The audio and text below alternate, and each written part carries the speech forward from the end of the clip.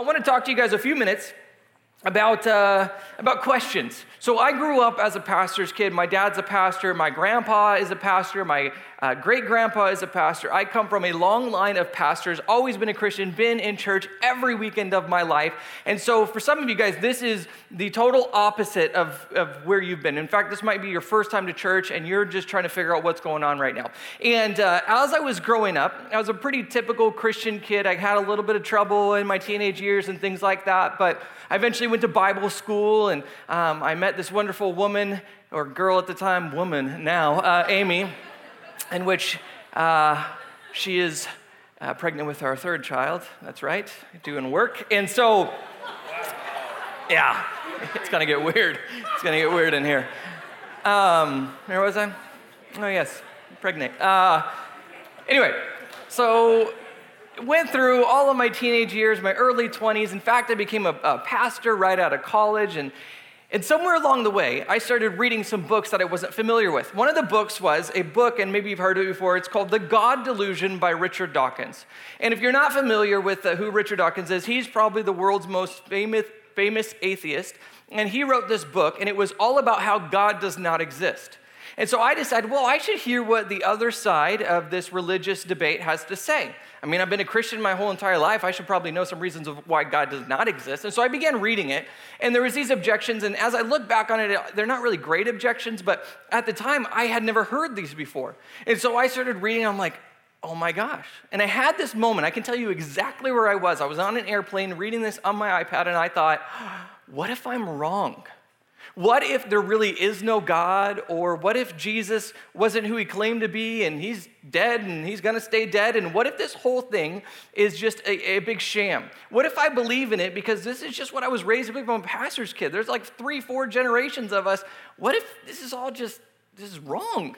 And so I began going and researching for the next few years of my life. In fact, my studies took me to get a master's degree in theology because I had so many questions about faith. Who is Jesus? Does God exist? What about the Bible? And so tonight, I want to just briefly touch on a few of the things that I learned because I think they're really important, especially if you're not a church person. And so the way that I think about this, because I've had conversations with hundreds, maybe thousands of people about faith, is whenever I'm dialoguing with someone, they usually fall into one of 3 categories when we're talking about Jesus. The first category of person that I encounter is the skeptic. And the skeptic is someone who is not really sure if God exists, or they may even claim that God does not exist. And so they not only have doubts about the faith, but they're pretty sure that God isn't even out there. This is kind of a man-made thing, that we created God in our image, and so he's like this spaghetti monster who's out there. He's an old man in the sky with a beard, and maybe that's you. And you just came here because you thought there was going to be cute girls and barbecue, in which you were correct, but you may learn something as well. Okay, so the first person that I encounter is the skeptic. And I think this might be a disposition thing as well, because when I talked to my wife, and especially as I was researching and doing my master's degree, I would ask her questions like, well, what do you think about like the possibility that God does not exist? How do you explain and what do you think about these things? And for her, it was mind-boggling. She just couldn't think about, no way, it just makes so much sense. I can't not believe in God. And I thought, well, I can. I can imagine a universe in which there is no God. And so there are some of us who are bent towards more the skeptical doubters, and I get that. That's me. That's probably my natural disposition. The second person that I interact with is the spiritual person. Oh, by the way, if you are that skeptic person and you're more about the evidence and about reason, there is going to be a speaker here next weekend up in our main campus. His name's J. Warner Wallace, and I just want to invite you to go because he is a cold case homicide detective who was a former atheist, now is a Christian, and goes through the different evidences for God.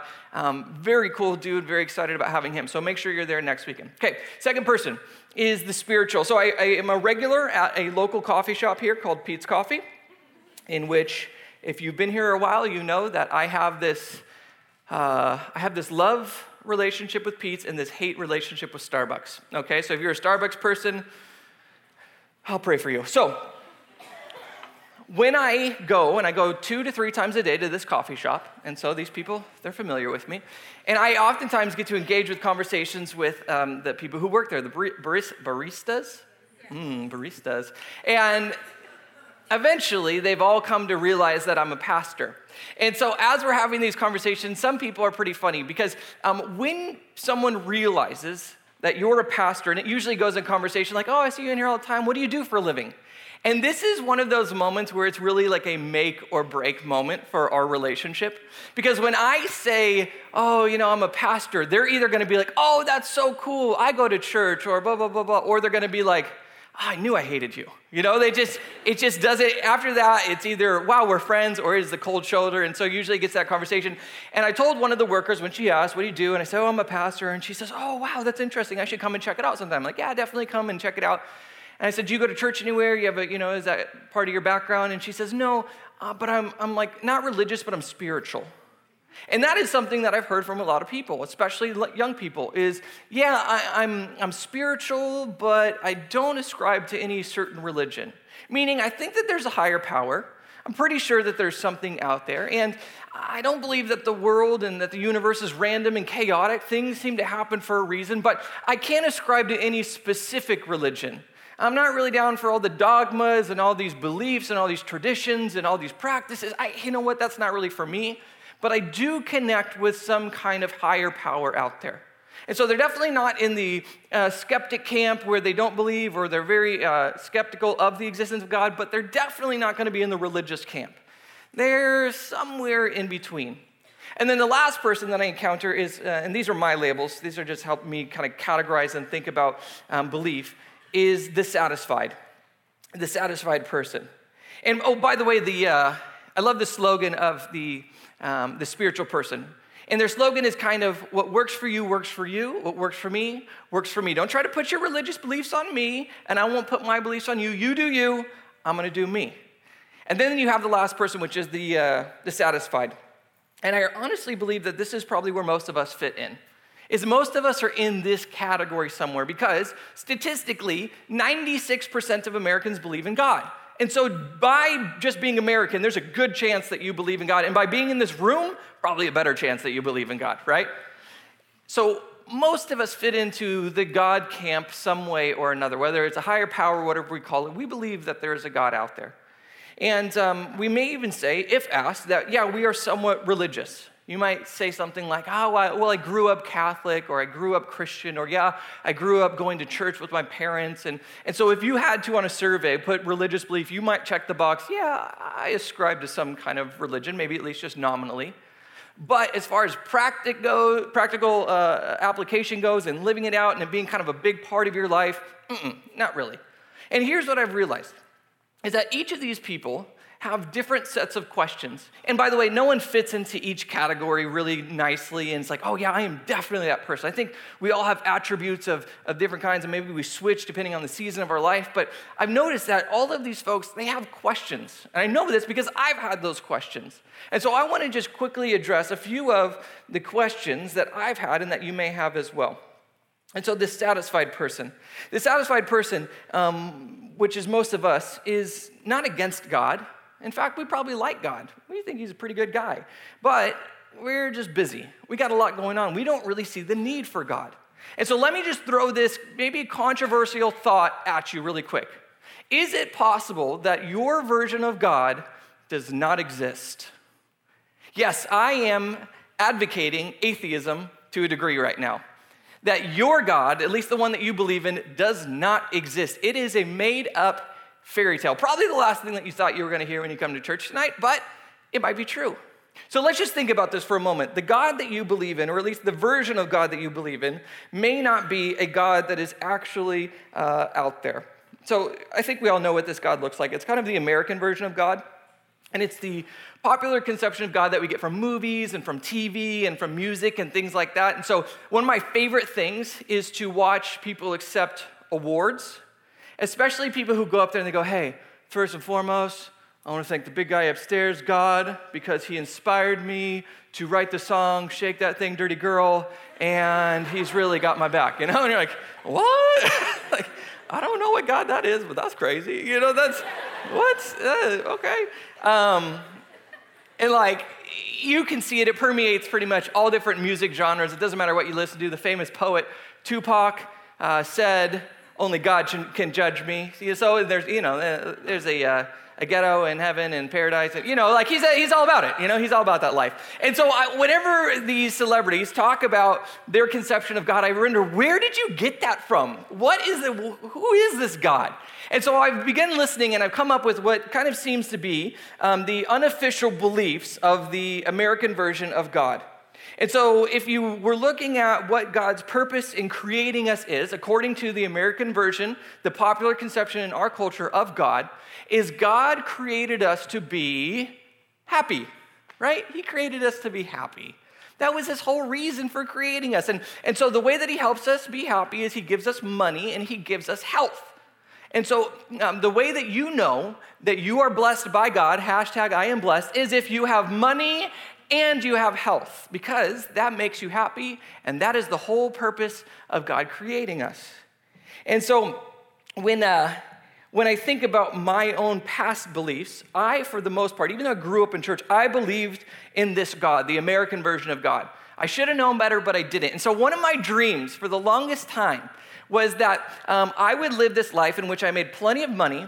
Amy and I and our future kids one day would all be healthy. We would live till we're old, and then Amy and I would die Notebook style together, right? So neither of us have to deal with it. We both fall asleep like, oh, I love you. Oh, I love you. Good night. Boom, heaven. Yeah, right? And we're good. And no pain. I don't have to worry about it. We're coasting. Life is great. And that was kind of my conception of God. If you really love me, you're going to make this happen. And yet, as I begin to think and as I begin to study, I realize that this may not be true. But another belief in the American God is that God wants us to be a good person, care for others, and if we do that, he's going to reward us with this thing called heaven when we die. And so it usually sounds something like this. If I do more good than I do bad, and the scales of justice are weighed on the good side, guess what? Eternity in heaven. Or we seem to think that God grades on some kind of scale. You remember how this works in school, right? I got an 89, but because everybody else sucks so bad, that's an A. I'm good. They bumped me up. And so we begin to look at all of the people we hang out with, and everyone we go, God, dude, I'm so much better than them, so for sure I'm in, because they're maybe not, but I'm in, right? And so we begin to believe that if we are good and we do more good than bad, then we're going to be rewarded with this eternal paradise in heaven one day. And as a pastor, one of my responsibilities is I have to, I don't like to do it, but I have to do funerals. And it's interesting listening to people at funerals because I've never heard at a funeral someone go, yeah, they're for sure rotting in hell right now. I've never heard that before. It would be kind of fun if they did, just for a moment, but I've never heard that. Even if I know they were a dirtbag their entire life, and I'm like, oh man, nobody's gonna miss them, sorry. Just kidding, relax. I'm sure their mom will. And so I think about all the nice things that people say, even though I know that they weren't even a nice person. But for some reason, when we get there, we're all good at the end, and then we all get to go and do our favorite hobby for eternity, and then we're gonna watch down on everybody else. And here's the thing. I know this is a bit cynical, but I want to ask these people, where did you get this idea from? Where did you think, did you just make this up? One time I was speaking at a high school, and I opened it up for questions, and they were asking me about the biblical conception of hell, and the student responded after I gave my response with, well, here's what I believe about hell, is, and he started to detail what happens in hell and who goes there and how long it lasts for and all this kind of stuff, and I go, that's amazing, where did you hear that from? And he goes, I don't know, I made it up. I go, so you're gambling eternity on, I made it up. I don't know, you might be smart, but I'm not sure if you're that smart. And because the American version of God is really just made up. We pieced it together. If you start to look at this God that popular culture believes in, it is just a bunch of pieces of you and I and things that we like and things that we want, and we piece it together into this American dream God, and we go, that's the God that I believe in. But why? Why would you believe in that God? See, if we begin to dissect these unofficial beliefs of the American God, and we look at things like creation. His whole purpose in creating us was to make us happy. I'm going to give him a fail because he's not doing a very good job at making the world happy. If you look at most of the world, they're not happy. They're not healthy. They're not wealthy. Things are not going well for them. And so if there is an all-powerful God who created all of us to be happy, he's not doing a very good job. So either he's not all-powerful, or there isn't a God, or this God created us for a different reason. And if this whole thing of going to heaven when we die, if we are a good person, I think is a fundamental misunderstanding of what God is. So in philosophy, there's this idea that God is the greatest conceivable being, which is kind of just a fancy way of saying that he's morally perfect. If you can imagine something that is morally perfect, that's who God is. And so when we believe that we are good enough to get into heaven, we're having a misunderstanding of God's attributes. So let me see if I can make sense of this. Is when we think about a morally perfect person, God, there are different attributes. He will have to be perfectly just and perfectly loving. Now, here's the problem. If God is morally perfect and he's perfectly just, that means that anything that we do wrong, he has to punish. Think of a perfect judge, cannot let anything, the party's going on outside already? What's up, dude? Okay. Think about this. That is unbelievable. Unbelievable. I just want to go have barbecue now. Forget this. What was I saying? You're listening. Good for you. Okay. Just. Perfect judge. Think about a judge who can't let anything slide, can't be like, I get it. You were in a hurry. No? Okay.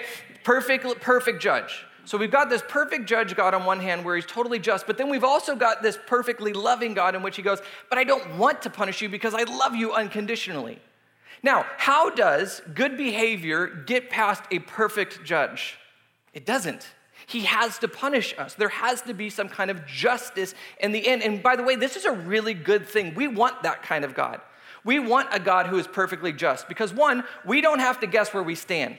If you look at different conceptions of God, like in Islam, for example, you never know where you stand with God because he could decide one day arbitrarily, you're out. You don't get to go to heaven one day. So we want this perfectly just God. And we want him to punish the people who have not done right in this world. We do not want Hitler to go, you killed a few million, but you're still in. No, we want justice to be served because something intuitive to us knows that justice has to be served. And yet when it comes to us and the justice that we deserve, we don't want that anymore.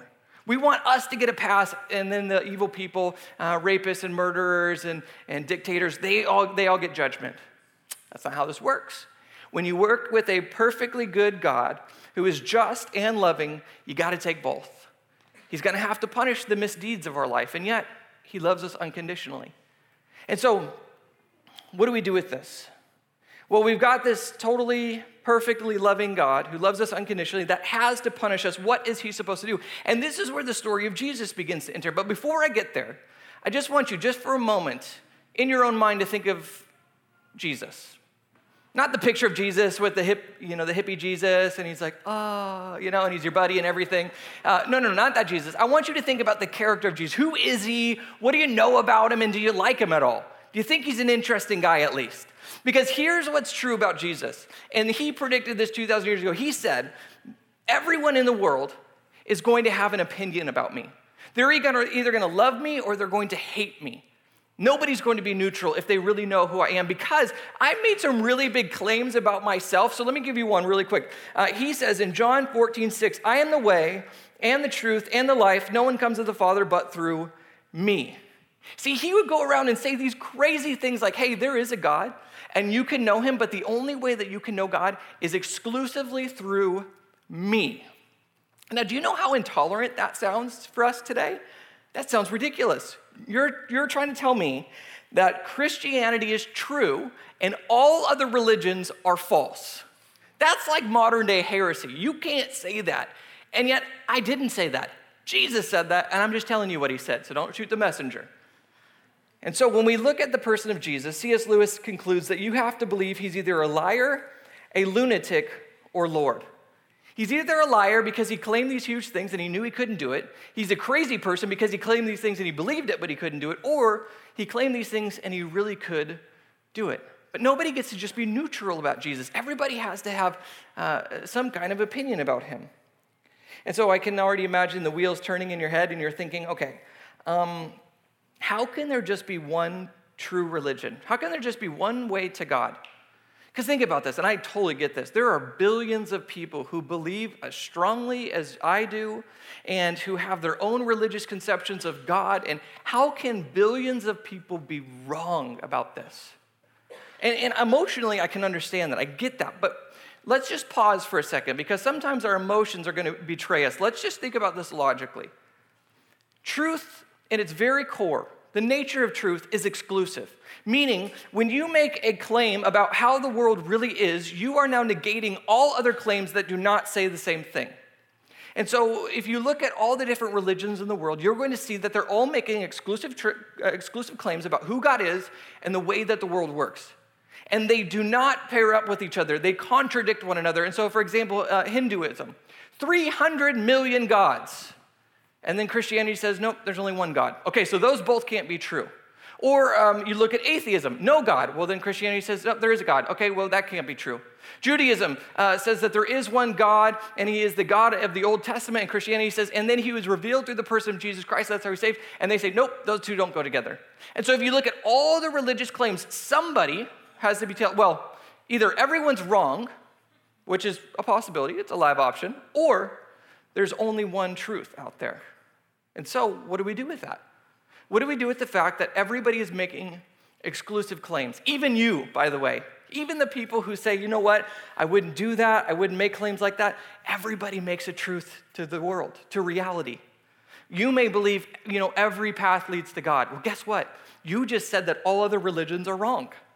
You may claim that Allah is the true God and that Muhammad was his messenger. Well, guess what? You just claimed everybody else was wrong.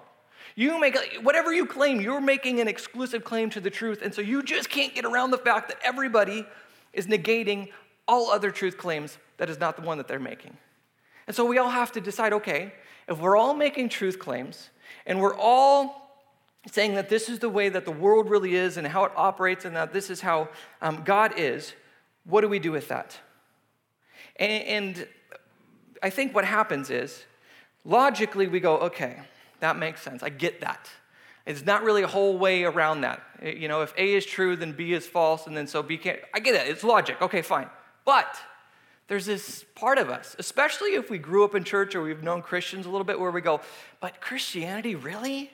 Because I've known some Christians, and they kind of suck sometimes, And so how can that be true? And by the way, at that same coffee shop, different person, we had the same discussion. Oh, yeah, what do you do for a living, Pastor? Okay, good. And her immediate response was, oh, yeah, I've known some pastors. They're all a-holes.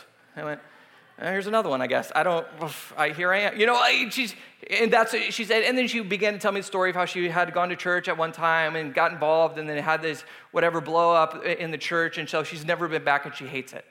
And so she came to the same conclusion that other people throughout history have had. Let me give you one famous person, Gandhi. Gandhi says this. He said, I like your Christ. I do not like your Christians. Your Christians are so unlike your Christ. See, I get that. He looks at Jesus and he goes, that guy's fascinating. I mean, he stands for things that I think all of us would ascribe to and all of us would want to be. And yet when I look at the people who are following him, I don't want to be that. And so if that's what it looks like to be a Christian, I don't want that. But I think that there's a misunderstanding. Here's what I would have said to Gandhi if I had the opportunity. I would have said, you know what? If they, Christians, don't act like Christ, then they're not actually Christians. Because by definition, a Christian is a little Christ, meaning they want to think and believe and behave like Jesus. And so if they're not doing that, they're not being a Christian. And so, yeah, we all know people who are hypocritical. We all know people who aren't acting the way that they should, and they're not living the way that they should. But here's the thing, is you should not decide the validity of a belief or a philosophy based on its abusers. Is because someone is doing it wrong does not mean that the belief itself is wrong. So let me give you an example. It's freedom. I think all of us would say freedom is a great thing. We have the ability to be here tonight or not be here tonight. We can go and we can do what we want after this. But here's the deal, is sometimes people abuse this incredible gift of freedom, and what happens is they get their freedom taken away and they get put in prison.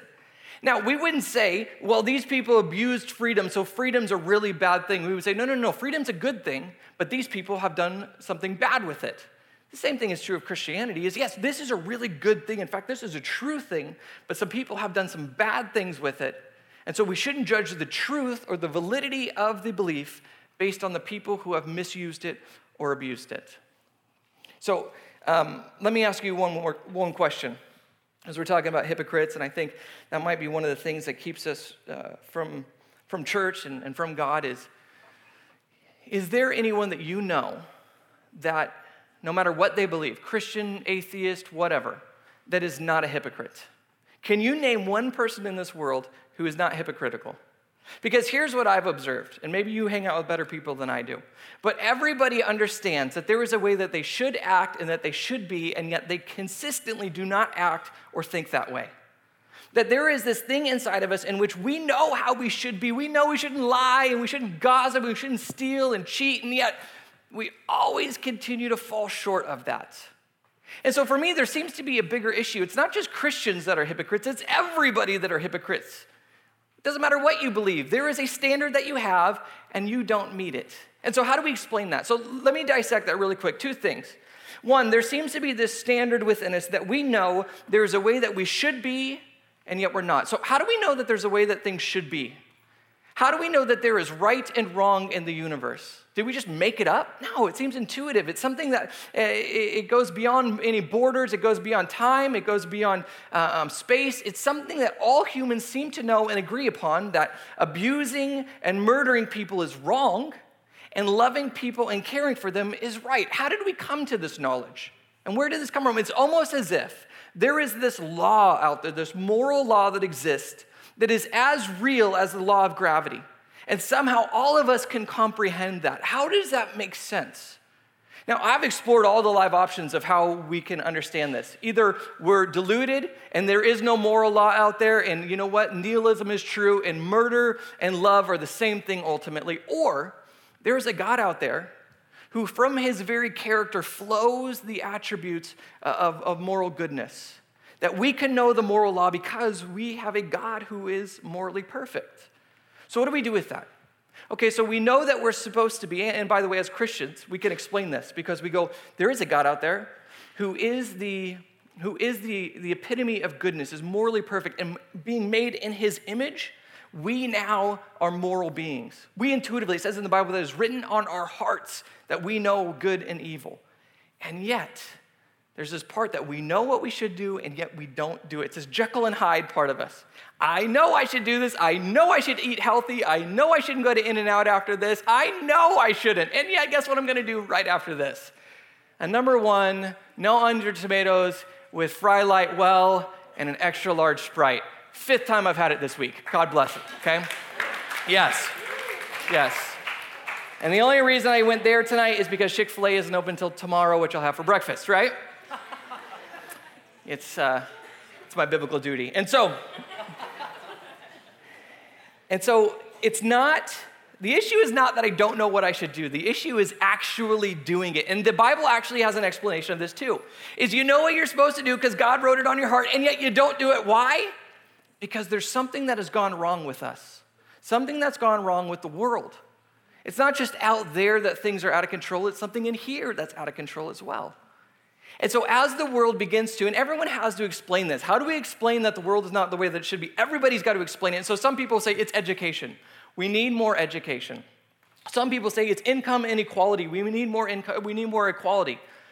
They come up with tons of different, you know what? They need more self-esteem, better family values. And all those things may be great things, but do you really believe that Hitler would have been a sweetheart if there was just more education and income equality in the world? No. Because what was in him and is what it is in every human is far deeper and more profound than just the environment that you grow up in. There's something within us, and the Bible calls it sin. And it says it is the sin that is within us that does not allow us to do the things that we know that we should do. And this happens because there is a God who made us and wanted a relationship with us, and yet we have rejected him and saying we want to go our own way. We don't want to follow this God. We don't want to submit to this God. We want to do our own thing. And so it is this disease that permeates all of humanity and has since Adam and Eve. Now, what do we do with this? We're separated from God. We know that there's some kind of justice that has to be sent our way if this God really is morally perfect. And so what do we do? And see, the scripture gives us the solution. So the scripture says that Jesus came to earth, meaning the creator, the person who made all of this, incarnate, came to earth and lived the life that we should have lived. So what's the life that we should live? Well, we all know what it is. It's perfect, right? It's being morally perfect, doing all the things that we know that we should do, not just some of the things. He lived that life. And then, instead of him getting the reward that he deserves for living that perfect life, instead, he switches us places and says, I'm going to take the punishment that you deserve. And I live the perfect life. I deserve reward, but I'll take your punishment. And in return, you get the reward that I deserve because I'm going to trade you places. And this is really what the gospel is. Now, here's the problem. The problem is, one, it seems like this is too good to be true. It's like, really? What do I got to do for this?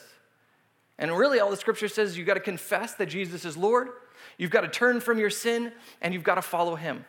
But here's the real problem. The real problem is everything within us says, nope, not going to do it. I want to be the ruler. I want to be in charge. I don't want to have to submit and do what God tells me to do. You know what? I'm going to think of every smokescreen I can to run away from this God. And yet Jesus says, I'm going to give you that freedom. I'm going to allow you to do that.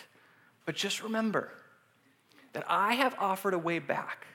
That in your rebellion, in your rejection of God, I have provided a way for us to be reconciled.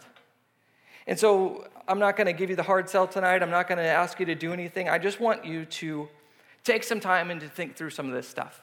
Just like I took a few years to think through my beliefs and what they mean, I want you to think through yours. Is, okay, do I believe in God? And if so, what God do I believe in and why?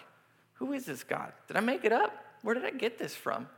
And if there is this God out there and you know, Jesus really is who he says, what does this mean for my life? What am I supposed to do about it? And maybe this deserves my attention.